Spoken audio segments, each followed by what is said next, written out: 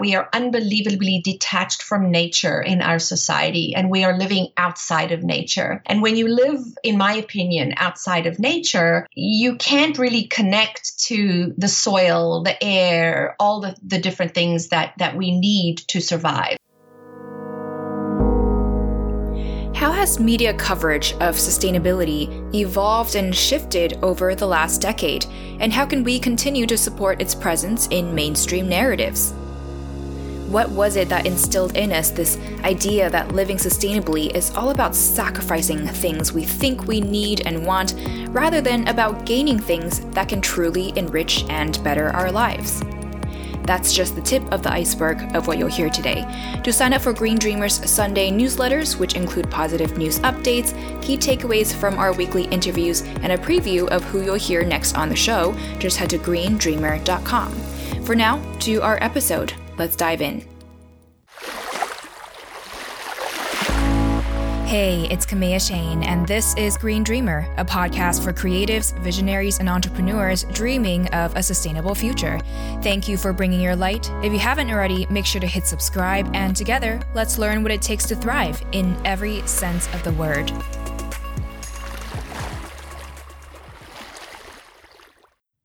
Our guest today is an award-winning environmental journalist and the founder of The Eco Hub, which is one of Canada's leading resources on sustainable living.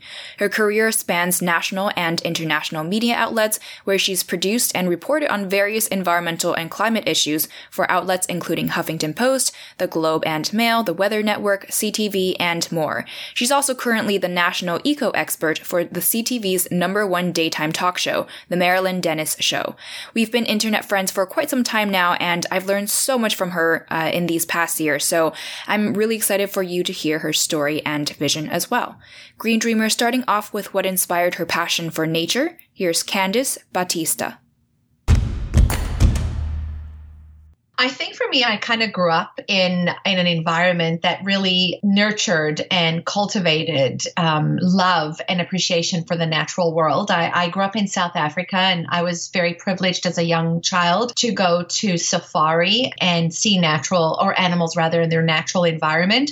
So I had a really deep appreciation for just how tough nature was, and that whole thing of, survival of the fittest. And you really get to see that up close when you're seeing animals where they're supposed to be.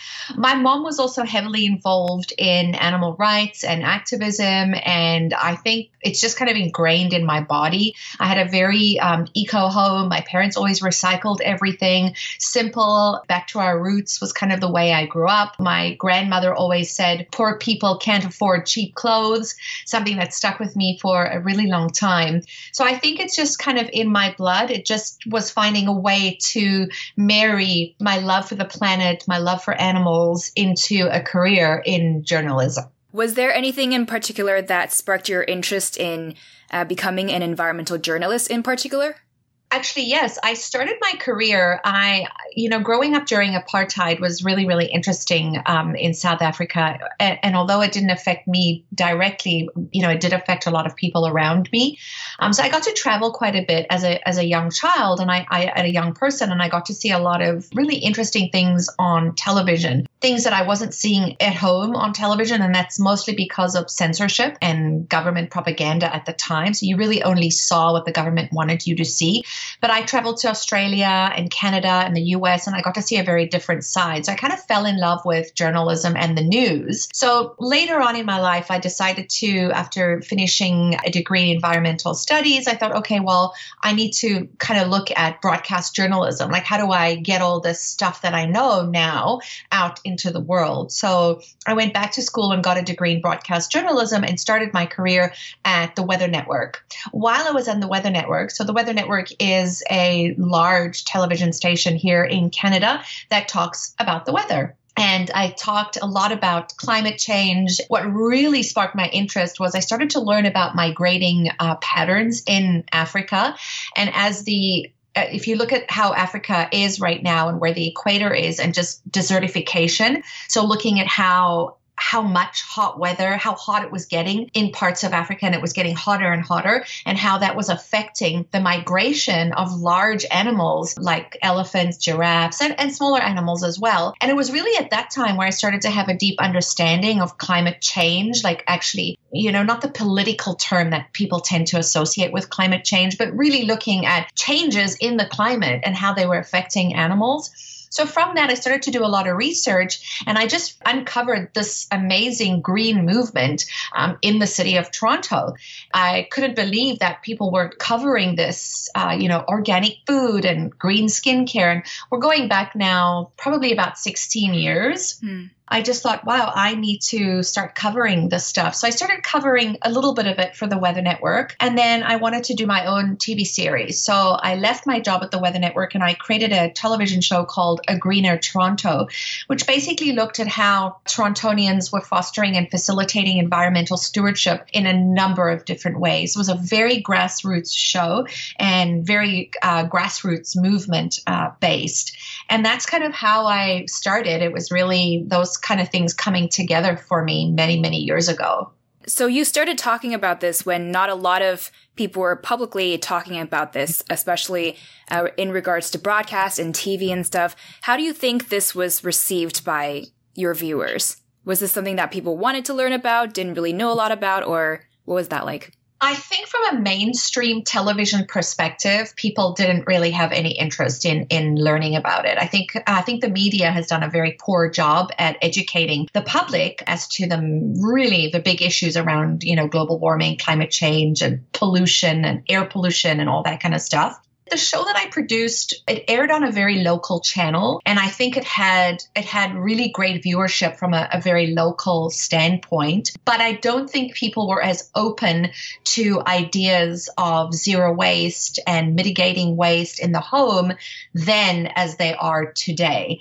Back then, I learned very quickly, because the more I learned and the more I kind of saturated myself in information, the more scared I got and the more worried I became. And as a result of that, I started to at first be very kind of preachy, like, oh, you shouldn't do that. You shouldn't be recycling that. That's not recyclable. Or, that's really, really toxic. And I was also, much younger than I am now. And I realized that people don't really want to be preached to. So I really switched my approach very quickly. And I approached it more from an education standpoint. Like, hey, did you know that every piece of plastic that's ever being created still exists in the world? So kind of approaching it from that perspective. And then I found back then it was very hard to push and promote eco products because there were so much misconceptions, and there still are, around the effectiveness of green cleaning products as an example. So we've come a long way. I think social media has definitely played its part. It's definitely helped people like you, people like me,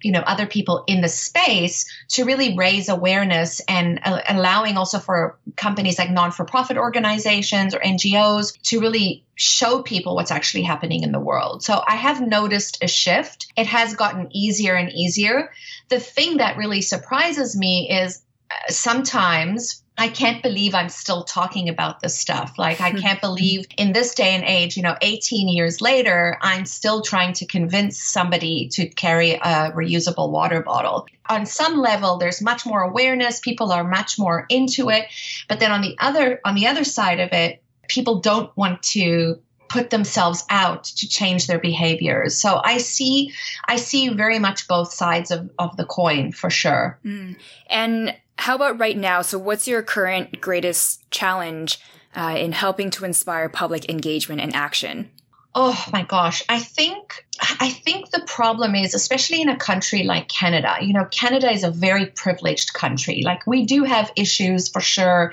There is racism, there's eco-racism, there are things that have happened to our Aboriginal people that are horrible, and we haven't really made amends for that. So in Canada, lots of people have income. They have money to buy things and toys and clothes and shoes and organic food. And lots of people don't, but lots of people do as well. And I think the biggest thing for me is that people think that going green means that you have to change the way you live. That's something that I still struggle with, trying to convince people every day that that is not the case, that it's almost like the convenience of things that we have access to, like plastic being one of them as an example. It's super convenient. It's super versatile. It's understandable why it's used everywhere, but it's trying to convince people on the effect that it's having on the planet. And I think until people actually see it happening in their own neighborhoods, until you either have to start paying for it, where the government says, okay, we're going to start charging you now to try and get rid of plastic waste, I don't think that we're going to see like a massive shift. It's not very positive, and it does bother me every day, because sometimes I wonder to myself, like, why am I doing this? But the little things do make a difference. And I think it's also important to mention that to your listeners, is that, it is important. Like, what kind of legacy do you want to leave? Do you want to walk away saying, well, that company is going to continue making, plastic bottles, so whether I stop using them or not, it's not going to make a difference. But it will make a difference, because it's really supply and demand. More people that stop using something, the less likelihood is that company will continue to make it. And to help us understand how we can better convey these messages across to help shift perspectives in the future, what do you think has been one of your personal most impactful segments, articles, or projects that you've done? I think the television series that I did had a massive impact. I did that show for 8 seasons, and I covered everything from green beauty to plastic pollution to fast fashion, fast food, you name it. So I think when I look back at that time, broadcast television was kind of the bee's knees. It's not so much anymore. Like, broadcast television is competing now with YouTube and social media. But at that time, a television show that wasn't accessible online, because there wasn't really online, like Facebook I think had only been around for about a year, so it was really utilizing that voice on broadcast television. So I had much more people watching the show, because they couldn't find this information elsewhere. I think also I did a documentary series called Global Footprints. Each series looked at a different issue. So, for example, we looked at transportation, the transportation industry, its effect on the natural world, and then the innovative solutions around that. We looked at factory farming, we looked at fashion. So I think those kinds of things where you can really show people this is what's happening and this is what you can do to take away from it. Right now, I work at a national television show here in Canada. It's Canada's #1 daytime talk show. And I do realize when I'm on that show, the subject matter is usually very well received. And I usually get a lot of emails and stuff about it. So it makes me happy that people are seeming to want this kind of information. What do you think you did in particular, or how these past projects were conducted? What do you think it was that made them so impactful? I think part of it is my passion. I think people can tell when you're doing something because you have to, or when you're doing something because you're really passionate about it. And as a journalist, it's really important for me to show all sides, to get different perspectives and let people make up their own minds. My personality and just my passion for the environment. I mean, I really couldn't imagine doing anything else with the voice that I do have. So I think people really resonate with that. And I think that goes for everybody, you as well, or anyone, is that when you're passionate about something and you love something, I think people want to be around that energy. They want to take that information in. Yes, I feel it in your voice right now. And also with your passion, it led you to starting the Eco Hub, which is Canada's leading resource on eco-living. And in this, I read in your bio that you said, quote, "I want people to learn about the human effects of climate change, and I want people to know that you can live a simpler, greener life. You don't have to compromise anything at all." End quote. Can you expand on this piece about not needing to compromise? Because I feel like that's a misperception and a roadblock to getting more people to enter this space, is feeling like it's all about sacrificing. Yeah, and I don't know where that started. That was definitely started either by a large company or even the media. It could have started there. This is really a misconception that drives me crazy because really there's nothing further from the truth. And if you think about, when you think back on how your grandmother lived as an example, everything was very simple. You had your milk delivered. You went to the butcher. Most likely he was already connected with the farmer. You knew where your meat was coming from. I think part of the problem is that we are unbelievably detached from nature in our society, and we are living outside of nature. And when you live, in my opinion, outside of nature, you can't really connect to the soil, the air, all the different things that we need to survive. So I think that's the first problem. The other problem is just the misconception that going green is more difficult, it's more expensive, it's going to change the way I live my life. It's simply not the case. I've been using, a great example is I have not used paper towel in my house for over 18 years. I learned about the effects that paper was having, specifically toilet paper and paper towel was having on the natural world. Here in Canada, we have the boreal forest, which is an old growth forest, and we have very large pulp and paper companies that are allowed to go in and clear cut massive amounts of forest simply to wipe our tushies. To me, that was such a crazy statistic. So I was like, you know what? I'm going to try and just not use paper towel. And yes, the first week was difficult, but it wasn't difficult because I was trying to use a greener product. It was difficult because I didn't have the right system in place. So when you use paper towel, and this is a very, very simplified example, but when you use paper towel, you spill something, your brain is like, oh my gosh, I need something that's readily available to wipe it up and throw it away. If you're using cloth instead of paper towel, you really need to have like 10, 12 of those in key areas of your home. So it's having a dozen in the bathroom, a dozen in the kitchen, a dozen in the kids' playroom. And I know that sounds excessive, like, oh, that's going to cost me so much money. It's going to actually save you so much more money in the long run because the average Canadian is buying about 4 rolls of paper towel every single week. It's about $10 a week. When you add that up over a year, that's a significant amount of money. If you buy microfiber cloths in the car section and not the home section, you'll pay way less with them. Sometimes I think it's like $5 for 100. Super cheap, super affordable. So when you have a spill, you open your cupboard and you have those things there. They're accessible. You can grab them, you can wipe up whatever it is you have to wipe up, rinse it, and throw it in the wash.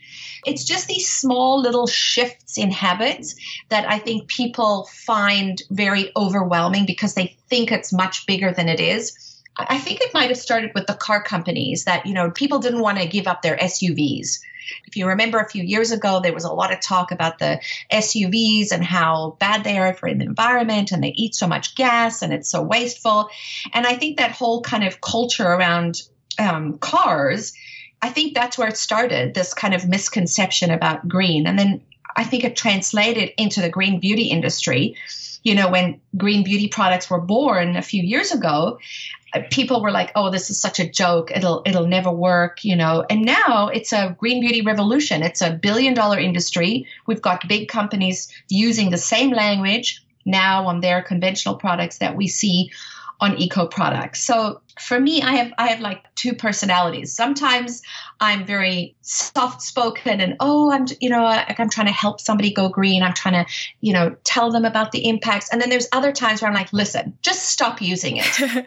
Here's the tips, just follow these things and you'll be fine. So I go back and forth and mostly it's from frustration. So all of the segments and all of the things that I write about, whether it's on television or on my website, I'm trying to put very practical things in motion because I think that when you tell people there's so much waste and it's killing our planet and people feel overwhelmed and they'd rather just deny it or just kind of say, yeah, I'm not going to even bother with that, So it's slowly trying to change the messaging from the mainstream media, mainstream everything, and trying to let people understand that going green is not going to cost you more money. It's going to save you money in the long run. So you might need to buy something up front once, but you're not going to be buying that product every single week.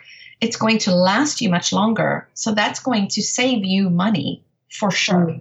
And it sounds like I guess part of the challenge is we've been primarily focusing on what people have to sacrifice in order to live healthier and more sustainable lifestyles instead of focusing on what we can gain and the positives that we can gain from, being more connected to nature, being healthier, feeling more connected to people on a human to human basis.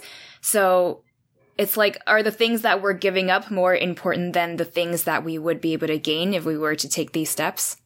No, I think you're 100% right. I think that we tend to focus on the negative for sure. I think we tend to focus on exactly what you're saying. Whereas if we shifted our focus to the good that would come out of this, I've been reading this book called Slow. By a woman by the name of Brooke McElvery. It's such a great book because it's teaching me so much. And I thought I knew a lot, and I do know a lot, but I still have a lot to learn. And it's a very interesting book because it talks about decluttering your life and kind of the slow movement. And it's not something that can happen overnight. And I think that's another thing that people don't understand is that the concept of going green is not like going home, opening everything up, throwing everything out. That's not what it's about. It's about slowly getting rid of things that you don't need. And when you actually have less stuff, you actually have more space in your brain and in your psyche because you're not cluttered with all these things. And another great example is lots of people have been watching that show, that Marie Kondo show on Netflix, Tidying Up. There's lots of things that are really great about that show and some things that I think are missing from that show. One of them being just our obsession with buying stuff.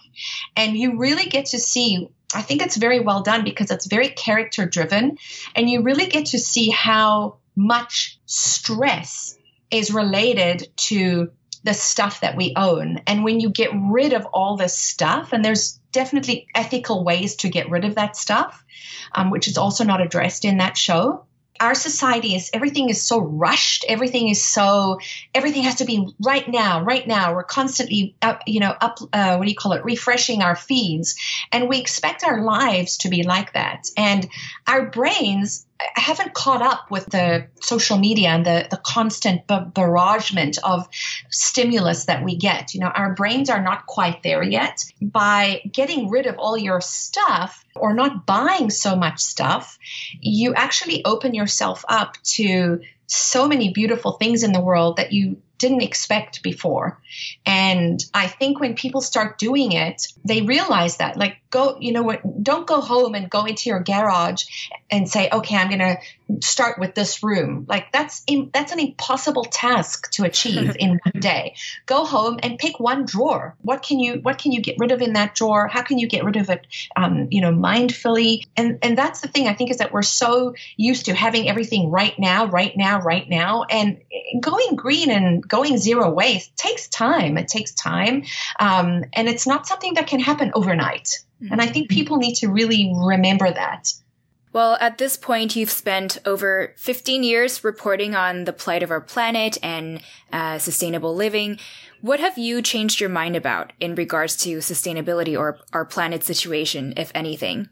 Yeah. So I'm going to be super honest with you. I have good days and bad days. When you're doing the work that we do, you're reading a lot of stuff that's really bad. You're going to presentations and TED Talks about the environment with groups that are working on the front lines. And there's some days where you feel very disenfranchised and very discouraged, where I think like, oh my gosh, we really are doomed as a people, as a human race. Like we're not getting it fast enough. We have too many people on the planet and we don't have enough planet to support. Our resources are finite. They're not infinite.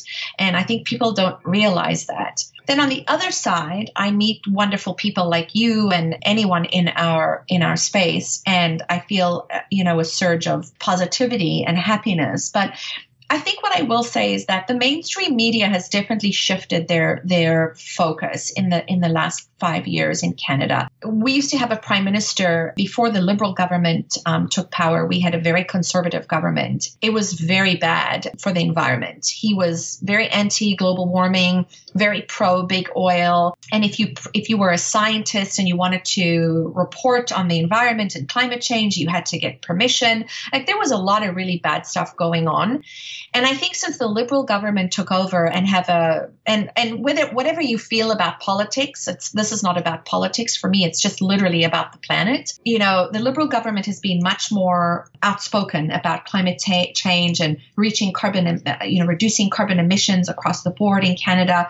And I think that's allowed the media here in this country, and I can only speak for Canada because this is where I live. I think people are more receptive to it now. Canadians, I think in general, especially the media, tend to really follow the government. Like, if the government says this is okay, it's okay. They tend to really encapsulate that. And I think there's been a really good shift away from that. There really is no debate anymore. Like, climate change does exist. And people always say to me, well, it's cold outside. Well, the weather and the climate are similar, but actually very different. You know, the weather is one thing. Climate change and global warming are another thing completely. They're not the same thing. So I think just awareness, I think there is more awareness today, and that does give me a little bit of hope. And as an environmental journalist, you've covered a wide array of topics within and also intersectional to sustainability. What's the most important connection that you've made between different issues or topics that you've covered? I think it would be water, the ocean. I think the ocean is in real trouble. And I think the connections and the research that I've done that's really resonated with me, because we can't see it. We can't really see the effects of it unless you go underwater. People are not really inclined to think about it as much. What I find interesting is, you know, in Toronto, we live on a huge body of water. We live on Lake Ontario. And we are very detached from our lakes here in this part of the world. And I think it's because we don't really understand how important they are to our ecosystems and to our well-being. You know, it's the biggest freshwater group of lakes in the world, and they're finite. You know, at some point, if we keep polluting them and we keep doing what we're doing, we're going to run out of water. And I think for me, that's what's had kind of the biggest impact on me, I think. Yeah. And I feel like a lot of issues to do with sustainability, part of the challenge is that a lot of these issues are really distant. Like, even though the lake might be in your city or around your city, people still feel disconnected to that just because they don't interact with it or they don't get exposed to it every day. And also the same thing with our forests, wildlife, and also social issues like on the other side of the world, or even in cities that are close to us but that we don't get exposed to every day.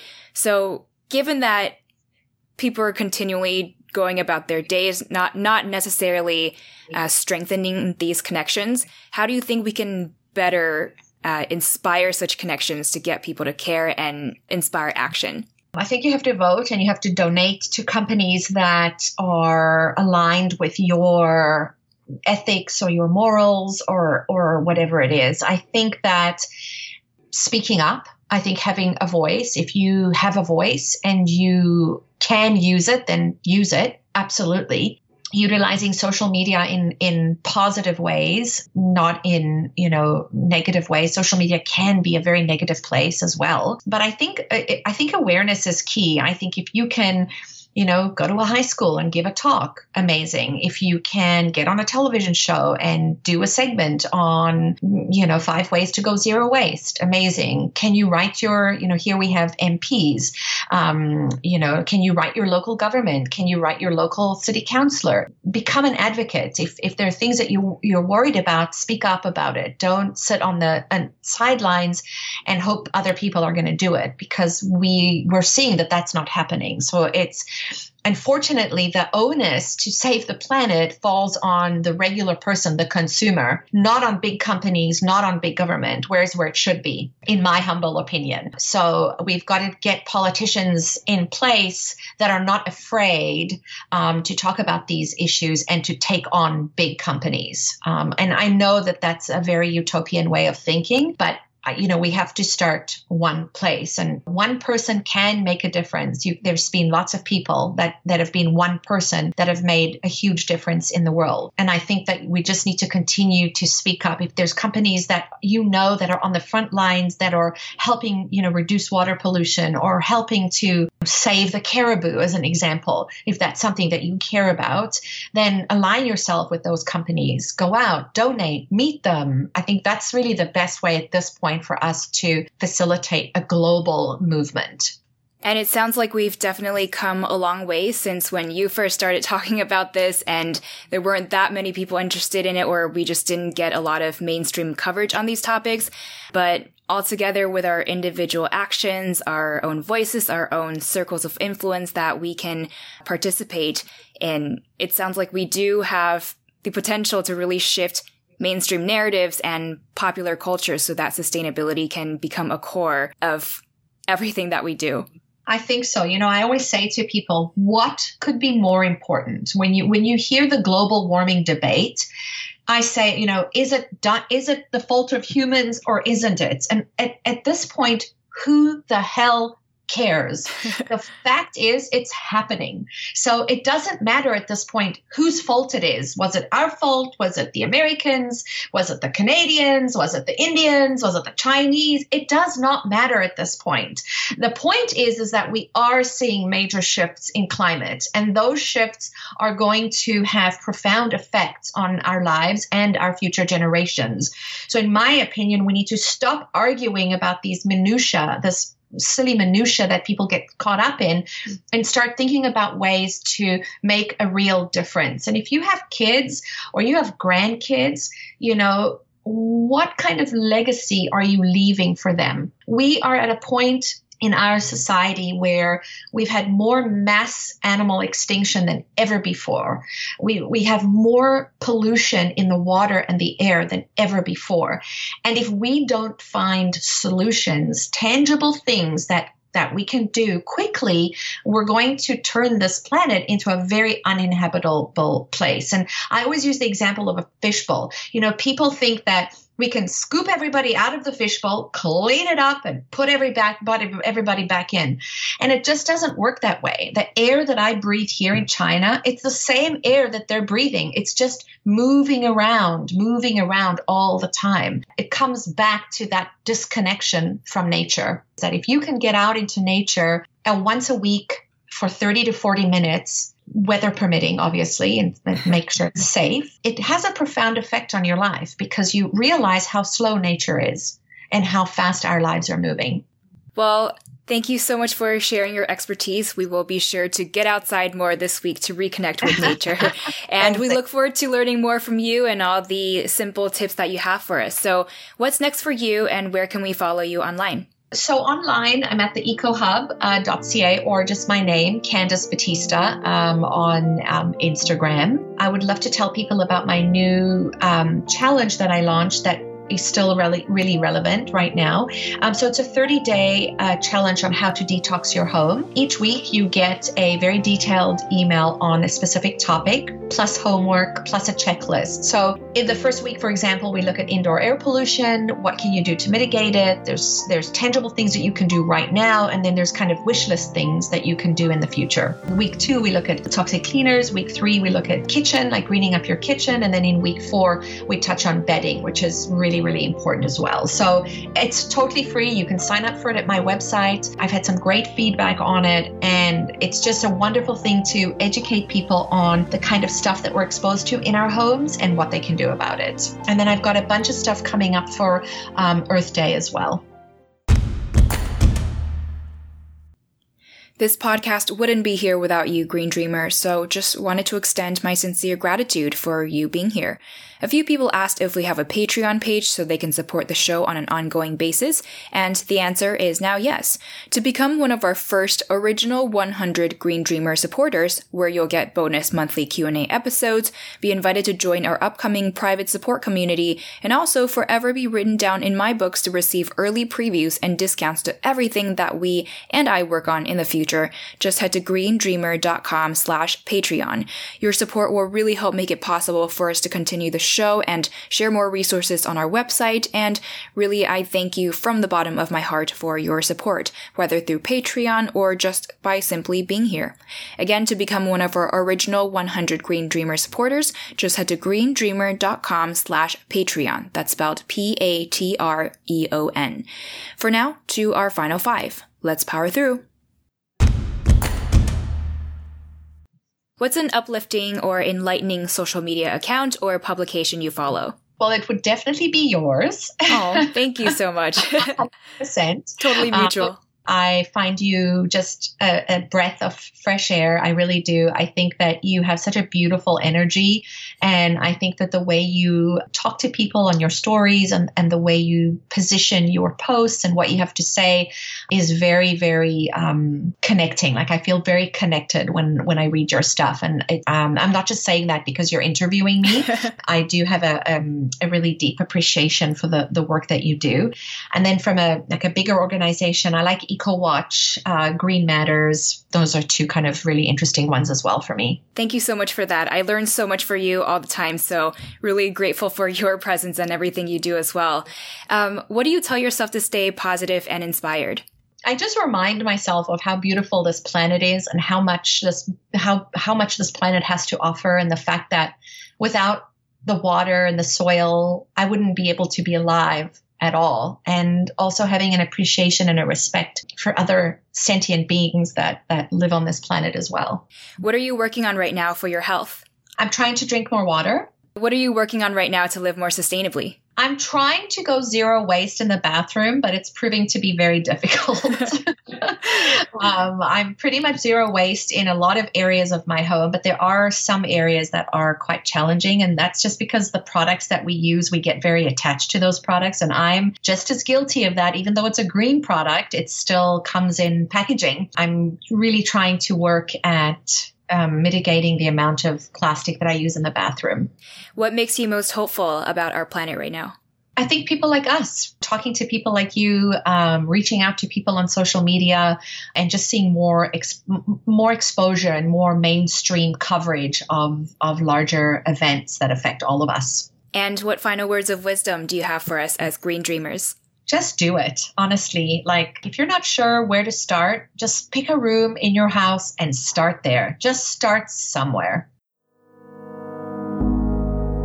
Just start somewhere, and it could be anywhere, wherever you would like to start with first. Green Dreamer, thank you so much for tuning in.